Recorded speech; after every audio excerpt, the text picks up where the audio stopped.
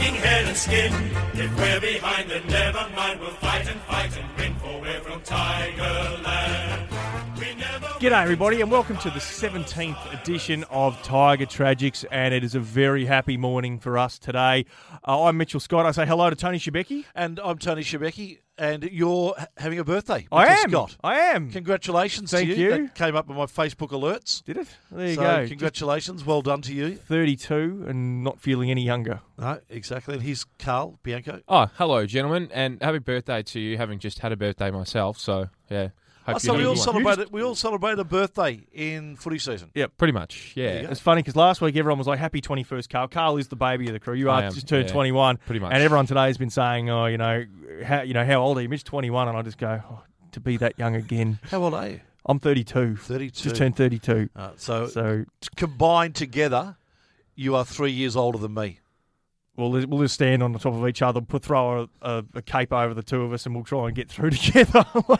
Join for 18, you get 17 free. Oh, exactly. Thank you. So, tragedy has been my middle name when it comes to footy. Well, it wasn't so long. It was tragic. You're right. It was tragic for a team yesterday, but it wasn't Richmond. Thankfully, it was tragic for Fremantle. Can I share with our listeners? We were all watching it individually. So you were at home watching it. Karl, I think you were at home watching it.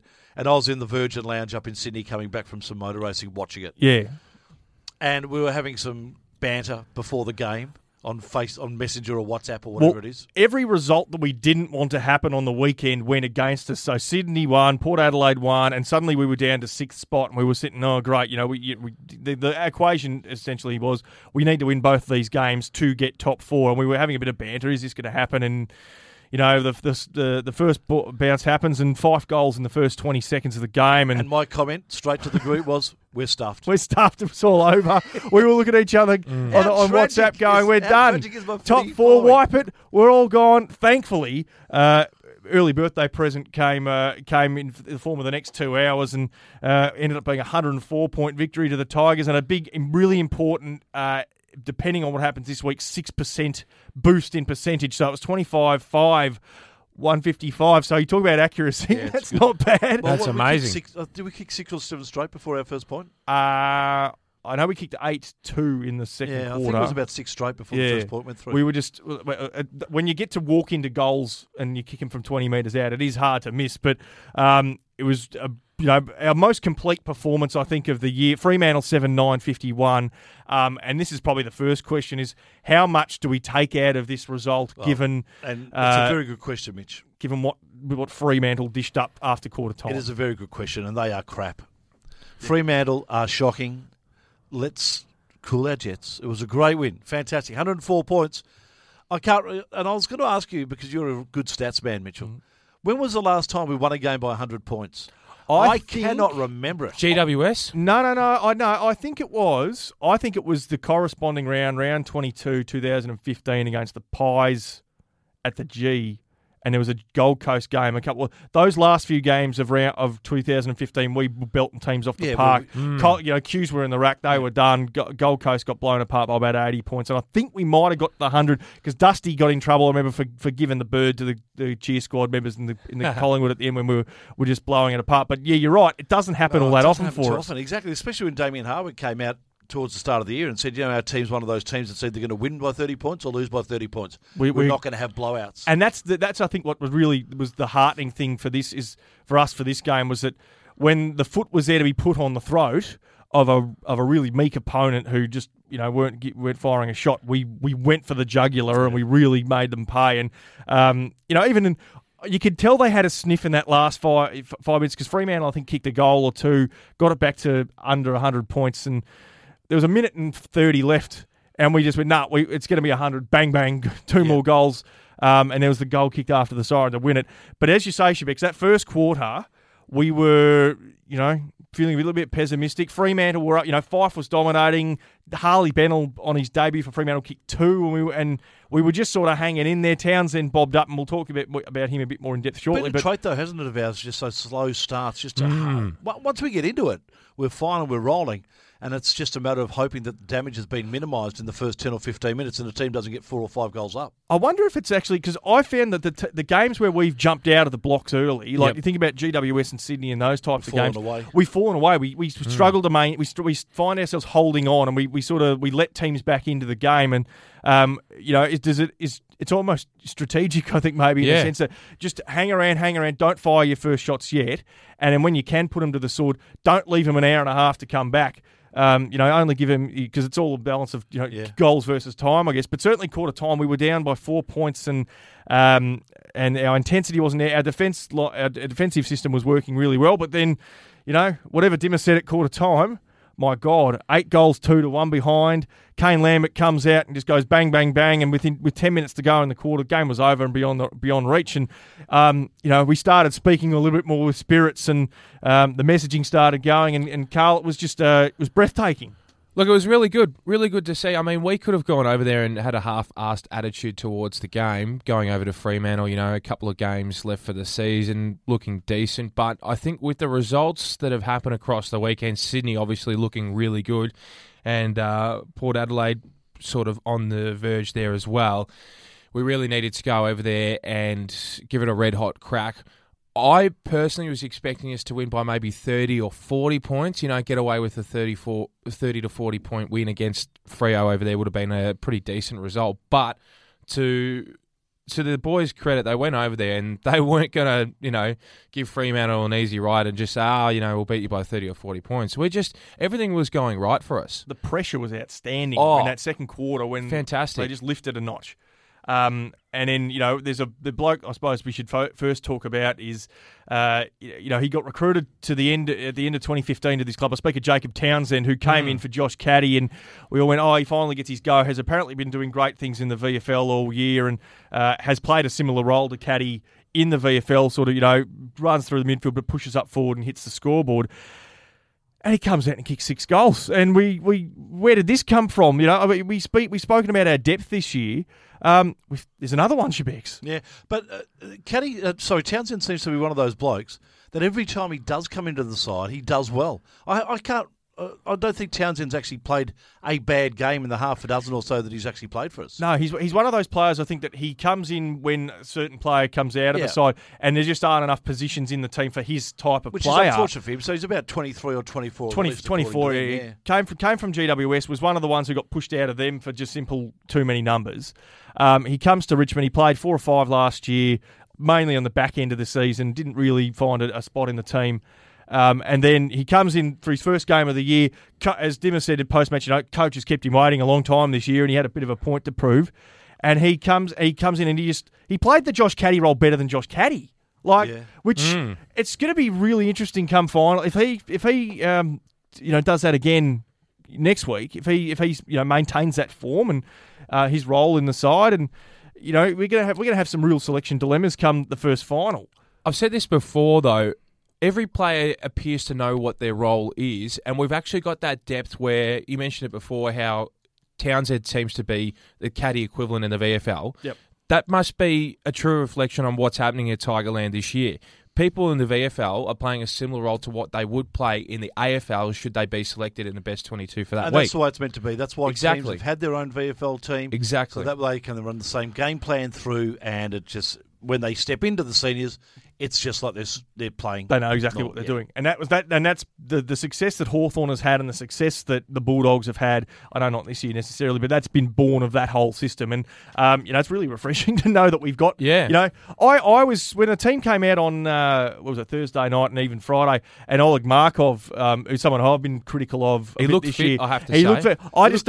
He looked good. When push comes to shove, as it stands right now, I don't think he's in our best 22. But he did his role. He played well. He ran hard. He looked fitter. He used the ball better. He's been one of those players, I think, that when he has been in the side, his decision making's let him down a little bit. But look, I suppose there wasn't there weren't many bad decisions to have been made yesterday, given it was basically just spot up a teammate and keep going. Jack Graham debuted. We've been calling for his debut for a while. He's under 18 captain last year for South Australia. Lark medalist, came down the order in the draft, and we managed to get him with a second round pick. And he's been banging the door down for a while. Had some injury setbacks. Comes in, and to let you guys know, he equalled the record for the most tackles laid by an AFL VFL debutant. NAB Rising Star nomination. 11 tackles, so we might have another one there. And again, played his role. You talk about the pressure lift that came in the team and the pressure that has been such a big part of this team all year. 27 pressure acts from a debutant, game one, which was the most by any player of the game. So he's got that appetite. He's got the skills. He bobbed up with a goal from a dubious free kick, but, you take that, and well done to the young man. And I was really impressed with him. I think he's going to create more selection headaches again for the rest of the season. What do you guys think of him? I thought he certainly didn't look like a first-year player when he was out there. He looked like he's got a massive build. I think they call him the fridge, though. Have you heard that? Yeah, because he's so solid. Because he is so solid. Yeah, look, great signs there, definitely. And, yeah, I look forward to seeing what he has to contribute to the Tigers in the years to come. Obviously, probably won't play finals. Well, I mean, it all depends on how hard it goes. But, yeah. Well, injury-wise, we're looking not too bad. Yeah. We're all right. Probably our Tools have got the more sore bodies than anyone else, I think. Yeah, and that's where it'll be interesting to see maybe I know that we do have the bye week coming up after, as to whether in round 23 someone like Gasoldo did get dropped for this game. Does Nate Curvis go out? And you know what? Hampson, who we'll talk about the VFL in depth, do we throw him and just give him a go to see if he's got the tank for it? Yeah. It is a risky prospect given what is at stake. But when we talk about who was best on ground, there's so many nominations who you could pick. I mean, Townsend kicking his 6. I'll tell you one that was knocking on the door for me. Who? And it was the best game that I saw him play all year, I reckon, and maybe in his career. Daniel Rioli. Oh, Just showed a whole level of maturity that I hadn't really seen from him before in regards to the way that he very often dropped his eyes and had a look around and made sure that the right options were there. And he's had that in him, but he did this the whole game. And some of his handballs, some of his passes, I thought he was fantastic. That's been the knock on him has been, can he do those brilliant things consistently? Which has kind of been the knock on Cyril throughout his whole career. As everyone goes, Cyril's highlights, Cyril's great. But can he, it's only been the last couple of years where people have sort of gone, you know what, But I don't think Daniel's going to have the highlights of Cyril. No, I don't. They're totally different players. Daniel is more an on-baller, more of a go in and get the ball and get it out type of player. Do you think Cyril's more of a flashy around the goals, that sort of stuff. Do you think he'll spend more time in the midfield moving forward, or do you think he's a genuine forward? No, I think he's a genuine half forward who could probably rotate in the midfield as part of the rotation. But he's definitely got forward ability. But the one aspect of what I'm talking about that really stood out for me was when he found Martin on the lead. It was only a short kick. Yes. Could have gone long and probably could have had a shot himself. He was about 45 out. And some people may have thought that was the better option because Martin was coming hard on the lead and he had a bloke right on his tail. But he had confidence in Martin enough to put it in front of him, and Martin took the mark and kicked the goal. Really good level of maturity, I thought, from Daniel Rioli this week. It's fantastic to see. He's approaching that sort of 50-game mark coming up soon, if not early next year. And Dusty, I mean, we speak of Dusty. Dusty did what Dusty does. And, he did a couple of interviews. Interviewed before the match, interviewed after the match. Game. He's finally getting an appetite for talking. I wonder, we'll talk about that a little bit later, but 36 disposals. I think the knock on people that have had on Dusty this year is I think, he gets a lot of the ball and, he gets a lot of metres gains and all that, but, does he butcher the ball a bit? Is his efficiency good enough? Well, he went 83% yesterday, 7 clearances, 2 goals.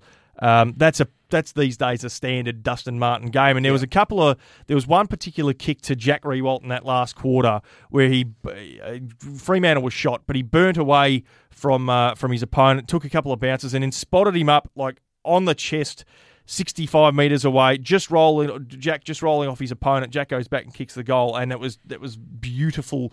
Crisp as it was like Craig Foster levels of love of football. The way Fozzie talks about Barcelona. That's what I was getting from looking at that. I'm going to make a call right now. Oh. Jack Graham will win a Brownlow. Brownlow medalist Jack Graham. I've seen one game. That's all. I've seen enough. He'll win a Brownlow. He's future Brownlow medalist Jack Graham from now on. About Kem Pedersen when he first started his career. Well, he might, maybe not a Brownlow pedo, but he might win a win a BNF. He might win a Norm Smith for them this year. I was saying the same about Aaron Fiora. Oh well. Let's not dig up the dust. That's no good. That was the one that got away. Dusty was fantastic. There was a bit of play that I think for me, and if you've seen something similar to this, that sort of epitomises the change in the Richmond attitude this year, and it was in that second quarter. Kane Lambert, the ball comes in long to Kane Lambert, and Jack's running alongside him. In the Richmond of the past, Jack would have cried out for the ball. Give me the ball, let me kick the goal, just handball it over the top, ask for the cheeky one and try and snap it himself. Jack selflessly saw that the chase was on to get rid of Lambert, and I think it was Griffin Logue was the opponent. He just ran, put the perfect shepherd on, allowed Lambert to run into the open goal, and for me that epitomises the sort of change in mindset of this team there, where we're not hungry, we're not looking to just it's all about me, and it is genuinely a selfless football club, and I'm loving it. Yeah, there's definitely a lot of that about at the moment, and it's great. They are working together as a team.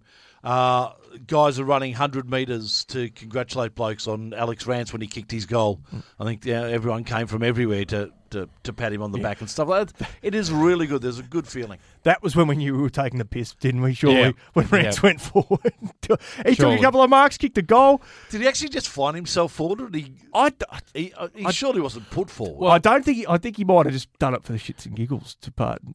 Was it that, or was it a matter of maybe trying to see whether or not Grimes and Asprey could sort of hold the back line together without him just for a little bit to test that theory? They too much into it, I think. Now. They both certainly did. I think it was a case of his opponent probably had run up that far and he just went, all right, I'll go and follow him. And, I don't care. And then he just happened to hang up there for a rest and kicked the goal. He's actually, I know people knocked his kicking back in the past, but it was a dead eye. It was straight through the middle from 45 on an angle. Defenders don't generally do that, so well done to Rancy. I don't think he's going to be a Harry Taylor 2.0 though, and find himself in the forward line next year. No, I'd much rather him down back doing what he does. Same. And it's an interesting goal kicking list. You look at the names: Townsend, Revolt, Butler, Lambert, Martin, Rance, Hooley, Rioli, Graham, McIntosh, Edwards, and Nankervis. So one thing there, a lot of goal kickers, which is fantastic, and two, some new names on there, which is great. Every week there seems to be one or two new ones who bob up, and I want to say as well, I know we spend a lot of time on this podcast complaining about the umpiring, but there was no noise of affirmation or anything going on yesterday. I think we had a really good run. When things go your way, when you're belting teams to that extent. I didn't even know there were umpires on the ground. No, actually, to tell you the truth, they were actually they were wearing that grey colour, which kind of blends with the Fremantle purple. I actually, when I first saw the goal umpires, I was like, really, we're going to, we might as well just have 24 out in the field for them. But 50 Shades of Bradley Gray. But I suppose the question that gets asked out of all this is after this result today, and Fremantle aren't very good. How the hell did we lose them earlier? Well, exactly right. I seriously, let's put it all into context, right? They are the worst team in the league. I have no doubt about that. They're worse than Carlton. They're worse than Gold Coast? Without a doubt. You reckon? Yes. Well, Gold Coast have got plenty of key players who aren't playing. For the list that they've got, they are the worst team in the league at the moment, without a shadow of a doubt for me. How we lost to them in that first time down here at the MCG, and if you, as I said, you put it in context, 1 minute of football and one reverse decision, and we are on top of the ladder. Don't break my heart, Schibeci. We are on top of the ladder. We beat GWS. We beat Fremantle. Dylan Grimes plays in front of Mundy, and Shy Bolton's review goes the right way. And 18 blokes played in front of Mundy, and we were a chance. Anyway, let's not reflect. Anyway, that's for podcast number 22 or whatever it is. That brings us forward now to what needs to happen this week. So obviously we were very nervous going into this game because we dropped from 4th to 6th as a result of Sydney and Port Adelaide getting the wins, which didn't help us, unfortunately. Actually, West Coast were a fair chance to roll GWS there for a while, and that would have helped us dramatically as well, but that didn't happen either. So we're back where we were, basically with the status quo of last week, where we're 4th, and Adelaide, GWS and Geelong sit ahead of us.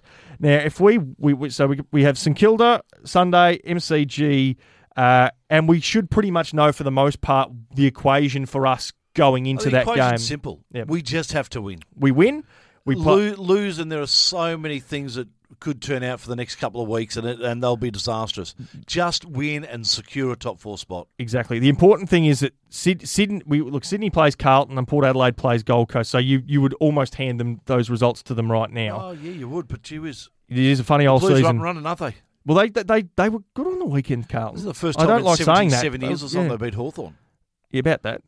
I think David Parkin was coaching them last time, and Wolsey was at centre half forward. But they will know the results of those games before we play out, so we can know exactly where we're going to sit. And the other game that we'll know the result of is Geelong and GWS, which that's probably the most important one as to if we win, where we will finish. So if we win, we finish 3rd or 4th. We can't get top 2, but that percentage that has been made up from yesterday against Fremantle means that there is a chance of a Geelong versus Richmond MCG final if Geelong beats GWS by. I don't know how much it has to be. It's probably around about 4 goals, and then we make up that 2% gap. Now, Schibeci, you make the point off air about how much that is because of by the end of the year, your for and against is so much higher. Percentages really hardly moved towards the last couple of games. That's why I'm so surprised we picked up 6%. I know it was a 100-point win, but that is a massive percentage pickup in a second last round of the year. I think because you look at our for and against for the bulk of the year, our percentage has sat where it is because defensively we've been great, but we haven't been scoring heavily enough. And that was another great thing to come out of yesterday.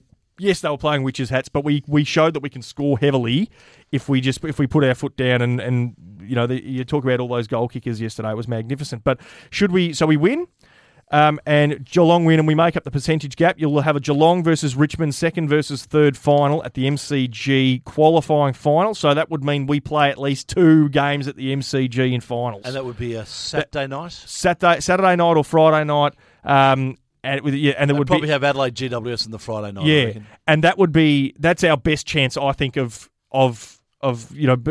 playing. I know Geelong I think Geelong are a better team than GWS personally. I think GWS is still a bit vulnerable, but let's call it a home final if that's the case. However, if GWS beat Geelong or we don't make up that percentage gap, then we're heading up to GWS. Or God forbid, actually, Adelaide could drop to 2nd if they happen to lose to West Coast, which I don't think will happen. I think Adelaide will know exactly what it has to do going into it, but that could happen. But we can't go. We're going 3rd or 4th. If we lose, and this is where it's interesting. So depending on what happens to Sydney and Port Adelaide, 4th, 5th, or 6th. So if Sydney and Port Adelaide lose and we lose, we still finish 4th. Those guys have far superior percentage to us, so they will jump above us if we lose. Can I just stay right here now? Yep. That losing is not an option. No, there we is cannot no lose. way we can have a Richmond-Melbourne elimination final. No. Because that could just be, in my household, that could be good for no one. And in my household too. The Melbourne, bride will leave me for Richmond. a week. It can be good for no one. No good can come out of that. I think I read something that the last time both Richmond and Melbourne were in the final series together, I think KB... Jesus was playing centre-half forward for Bethlehem. KB was 5 years off being born. Oh, really? That's how far back we're going. Like, seriously, Jack Dyer was young. 1922 or something. Something like that. Ridiculous. I think Josh Kay actually tweeted that out. I might just check that now. But, yeah, Melbourne, we did get the points over them this year, but Jesse Hogan is one of those forwards who does have a very good record against Alex France because he's a bit wiry and he's got good stretched arms. And Melbourne have got players in there that are that tough physical pressure sort of game plan as well. So that would, that'd be a real danger game, and that would be an elimination final as well. So, Carl, you had a sparkle in your eyes just a second ago. What were you thinking? I had a sparkle in my eyes because I actually didn't catch on to what you were talking about in relation to finals and playing Geelong at the MCG. I didn't take into consideration the points and where teams were at.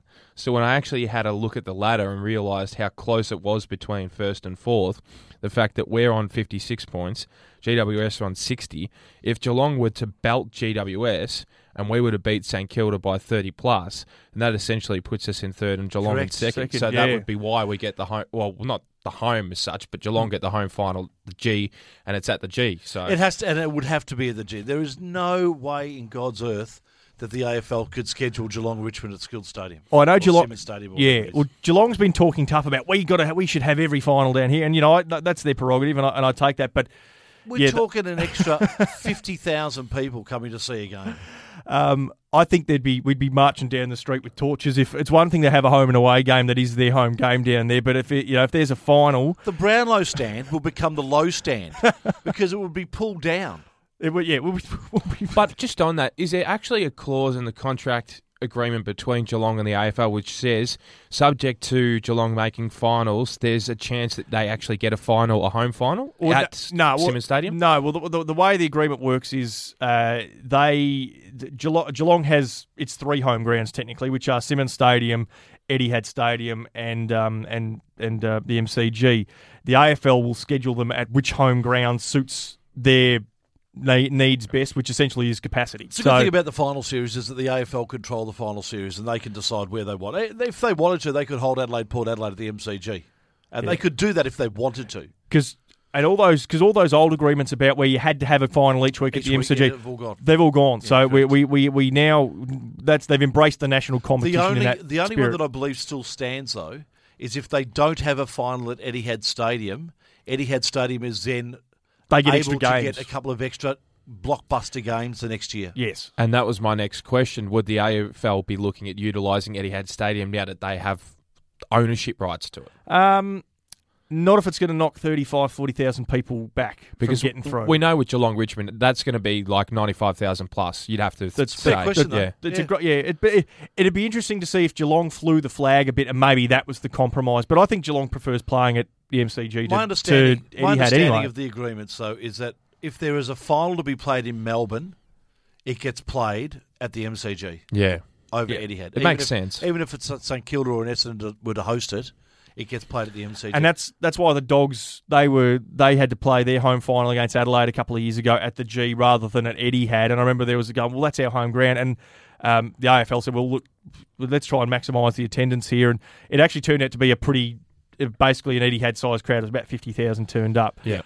And they lost by a goal, and it wasn't the end of the world, so to speak. And, they didn't really beat their drum about it, but internally they were going, well, we'd prefer to be playing our games at Etihad. Ox actually threw up a mechanism last week, he said, as a suggestion for a blanket policy so that you stop the Geelongs and the Bulldogs and the St Kildas of the world complaining about not playing there. And that is, first 2 weeks of the finals, if you're the home team, you play it at your home ground. So under this policy, if St Kilda made the finals and earned a home final, it would be at Etihad. Or you could be Moorabbin, might as well be. Geelong would host it at Simmons, and then therefore for preliminary finals, it's entirely the AFL's discretion. So they would go, you know what, we're playing 2 games at the MCG, get stuffed. We want to get 200,000 people through the gate. Whether that would work practically with like memberships and that sort of thing, because that's the other reason why like Richmond members sign up as a if you're the member that has the finals tickets rights. Where are you going to fit them in at Simmons Stadium? Because they all pay their membership and they all have a right to get a ticket to the finals should Richmond make it. So good luck closing all those guys out. Just saw KB's and tweets in regards to the fact that he's losing his tipping touch. He selected Richmond to beat Freo by 100 points, and the Tigers better than he actually thought, winning by 104. Good on you, KB. He's just keeping in touch with Finally, one of his 100-plus margins came to fruition. This is the stat when Richmond and Melbourne last appeared in a same final series. Jack Dyer was 27 years old. EJ Whitten was 8. Ron Barassi was 5. Bob Skilton was 2, and KB hadn't been born yet for 5 years. So that's an amazing stat. That goes a long way back. St Kilda this week, they torched us in round 16, I think it was, by 80 odd points. Yeah, the Matty Rewalt game. I remember we did the podcast that week, Schibeci, and we really didn't read that much into it. For us, it was a write-off. Yeah, I was glad I was away that week, to be honest. Yeah, you're up sunning yourself on the Gold Coast, weren't nice. you?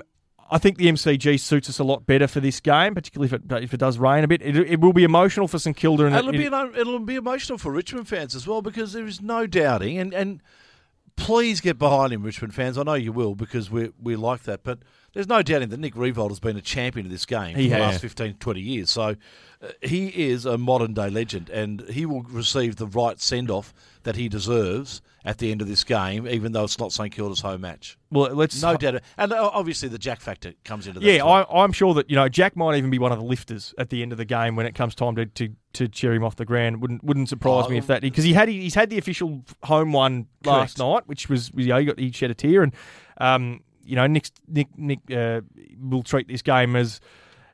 There is still that outside chance that they could potentially play finals, but again, they will know that by the time they hit the ground. So Jack's the Richmond representative of the lifters. Who'd be the other one? Game. Who's the St Kilda one?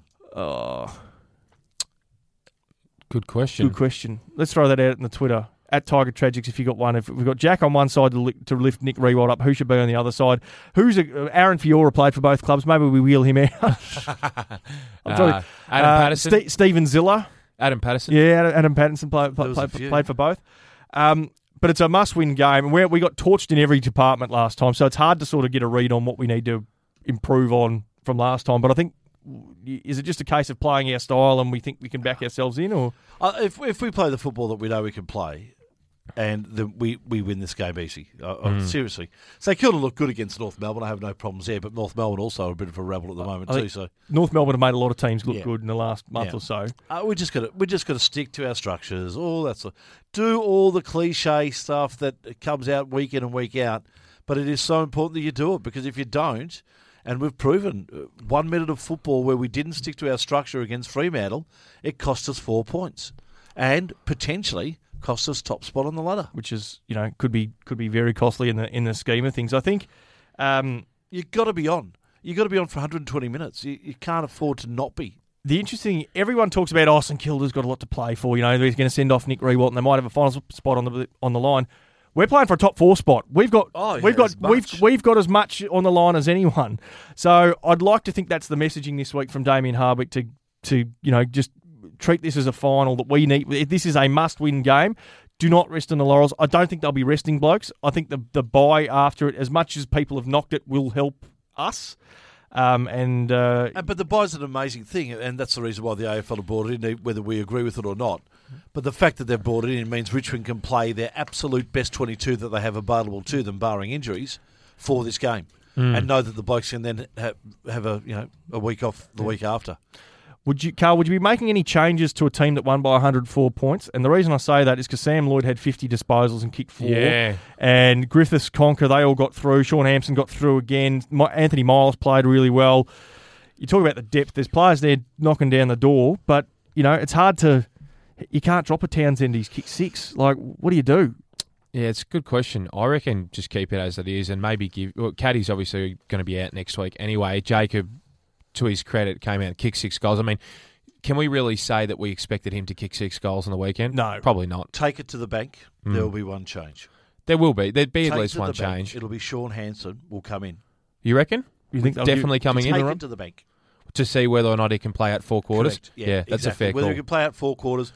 He'll share with Dan Curvis, and they'll provide that second tall option. That was my next question. That could be the Clark Keating move that Brisbane used to rely on when they did so well. And if it comes off, fantastic. And St Kilda, they have got a plethora of tools. They do. That last time against them, we did get stretched with Membry, and they have a lot of those guys who can then run through the forward line as well. And it'd be interesting to see. Actually, while we're here on that question, assuming all of those guys that have been out for the bulk of the year are fit and available, Griffiths, Hampson, Conker, how many, if any, of them would you, if all fit and available, would you like to see in that 22? And how many do you think would actually disrupt the game style if you put all of them in? Could that be the case? I think you'd only take 2. I seriously don't believe you could go with Griffiths. I just don't, unfortunately, at the moment. I'd argue that you wouldn't want to go with Conker based off past history. If you think about who's he going to replace? Well, that's another thing. Like, who does he replace? Well, he's not going to replace Bashy. He's playing well at the moment. He's not going to replace Aspie. Broad? Nah. I reckon Broad's earned his spot. See, Broad's earned his spot and kept Short out of it. Short's another one who's in that line of players who they like his kicking. They do like. You would just hate history to repeat itself and have Conker come into a final where he's not needed and not be 100%. Like, if we go back, when was it? 2015, I think Conker came in against North Melbourne. It was just shambles. It was a shambles. You're right. And with all due respect to Conker as well, I love Conk. Don't get me wrong, but yeah, I think Hampson's the better prospect in terms of fitness. Yeah, but I think Griffiths has more upside in that he is a genuine forward, but he is a big risk, as you say, because look, he hasn't played much football this year. He does. His form in the VFL hasn't been earth-shattering, and he has battled a shoulder issue as well. And I hear what you're saying about the upside of Griffiths over Hampson, but what is the upside if he gets a hit? Well, you're a man down, and then Nankervis has to shoulder the load, and you're a man down, and you're effectively two man down because you cannot play Hampson in the finals if you don't give him a run this week. The only other question I wanted to raise is, would it disrupt our existing game plan, seeing as we've based it so much on having the small forwards, if we then bring another tool into the equation? No, because Hampson picks up from where Soldo basically works. Soldo was left out. Replacing that. I don't think you can. That's why I don't think you can have Hampson. Just a question. I don't think you can put them both in. I think that's if they you can't have Hampson and Soldo in. No, because it was too tall, and it's all about pressure, and they just aren't pressure players. And unfortunately for Soldo, he's just not there at the moment. He's a good ruckman, but he's just not that forward you're looking for. No. Hampson offers you both options. Griffith offers you the forward option, not necessarily sure whether he's your ruck option. So that's why I think Hampson is the better bet. And that's why it's worth having a look at him this week. And if you don't play him this week, I cannot see how they can play him in the first final. They have to have a look at him this week. Exactly. Because if you look at it as well, Nank can play centre-half and Hampson can ruck, and that's the positive that we've seen Nankervis do in the last few weeks. He's actually been centre-half forward and kicked a few goals, and Soldo's been taking the majority of the ruck work. So there you go. Two real quick ones before we go, because we do have to sign off shortly. Chris Yarran, it emerged on Thursday. The video came out at him that he revealed that he'd been battling ice addiction during, the timeline wasn't exactly clear, but essentially it was whilst he was at Richmond, and Mark Williams revealed over the weekend that, the club had to keep it a secret, and Barmy said on Friday that they were aware of his issues when they recruited him. How much the depth of the issues, I'm not sure of. The question, I suppose the two questions I pose are, we gave up pick 19 for a bloke who we knew had issues.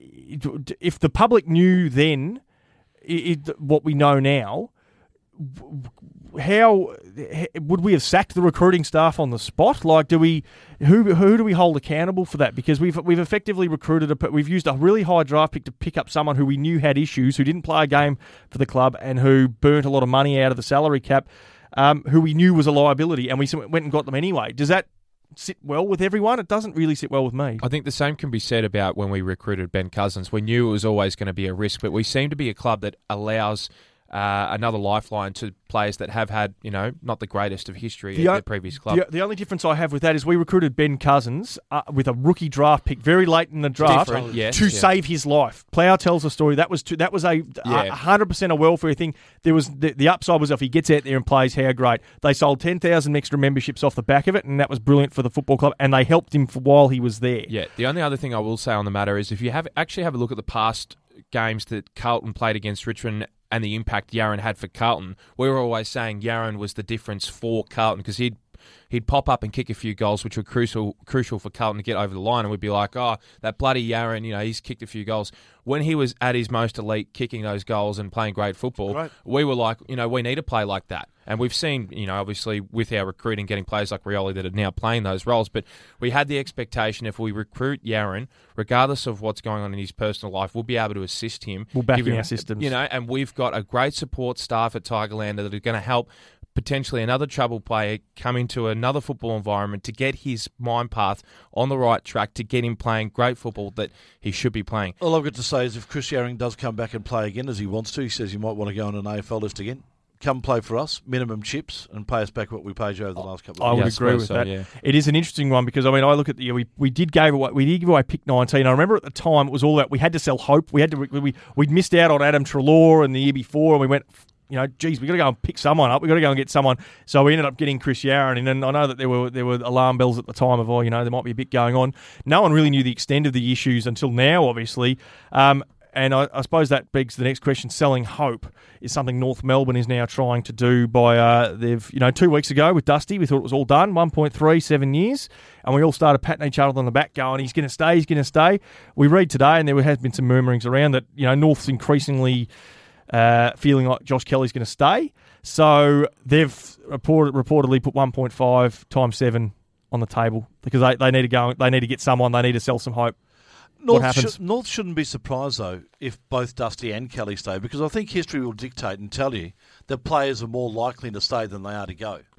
But who wants to go to North Melbourne? Well, that's the question. They're trying to buy him, essentially, because that's the only reason you would go. You can't buy players. You can, but if you actually look, I'm sure the culture's great at North Melbourne, but their playing group just can't get it together enough for high-profile players such as a Dustin Martin or a Kelly to really look into a club such as North Melbourne. In my opinion, it's the same as going up to Gold Coast. They will get it together in the next few years. Yeah, but at the moment, I don't. If Dusty was to go to North Melbourne, that to me says money hungry, and I don't think he's that kind of character. I think I disagree with that. I think the fact he hasn't re-signed is because he's money hungry and they want to get the absolute best deal for him. No. Absolutely. Dusty's not money hungry anymore. Well, then why hasn't he signed? You know why he hasn't give signed? It to the end of this. I'll give you one reason why he hasn't signed. It's a little thing called Charlie. Because if he wins the Brownlow medal this year, and he definitely will, then all of a sudden it's a whole different level. It's an extra thing It's up. a whole different level. And that's fair enough. He should be entitled to get what he can get for him at the best he can, because you only get one shot at this. Yeah. You don't get to come back at 35, 36 years of age and say, hang on, can you please give me an extra $500,000 for all those good years I had? You only get one shot at it, and good luck to him. Which is why I asked the question. North Melbourne's 1.5 times 7 years. You go, it's only 200,000 more than us, but that's times 7 years. That's $1.4 million. Tax that, let's call it 800.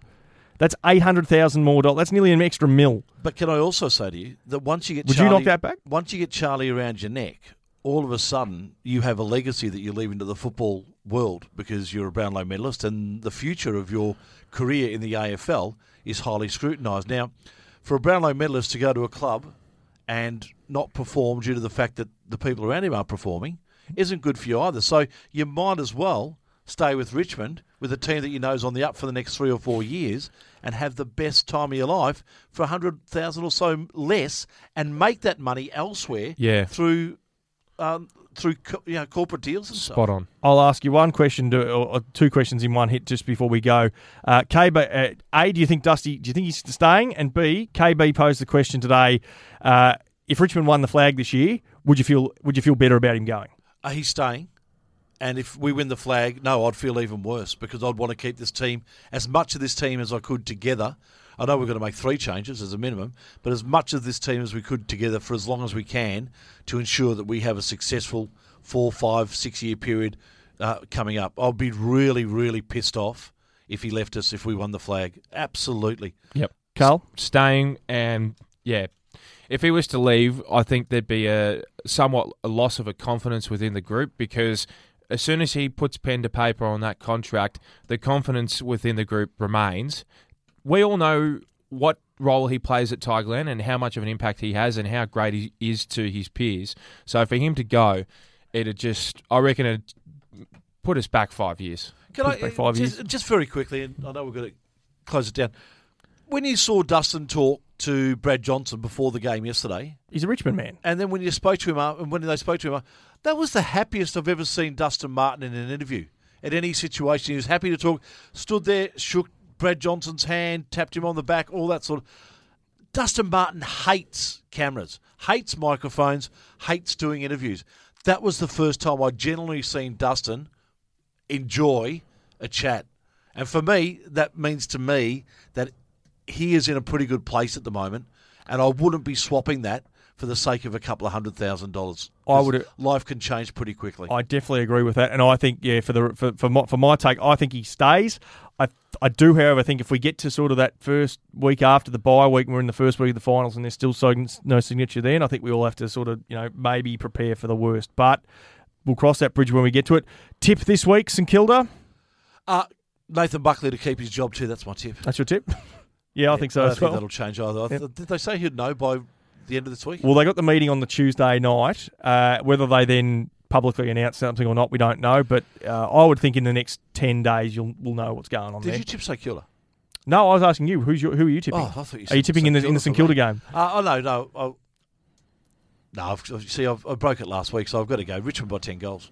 John Barker to be signed as Gold Coast coach. Oh, sorry. No, I think I think we'll get the win and we'll pay tribute to a great servant in the AFL and to the St Kilda Football Club and Nick Rewald. Go Tigers. And it'll be an absolute honour for me to be able to talk him off the ground as he walks off. Ah, yes. The voice of the G. Well done. I'm tipping Richmond by 4 goals, and this time next week we'll be reflecting on the game, and we'll have a little bit of a reflection on the season just gone, and before we look ahead to the finals of next week. Gentlemen, thank you so much for your time today. You know what we need to do next year when we continue this? We need to start a new segment. Who is going to be our welcome home hero? Each week. We need to come up with a different name each week to see who we think it might be. Paul Bullis.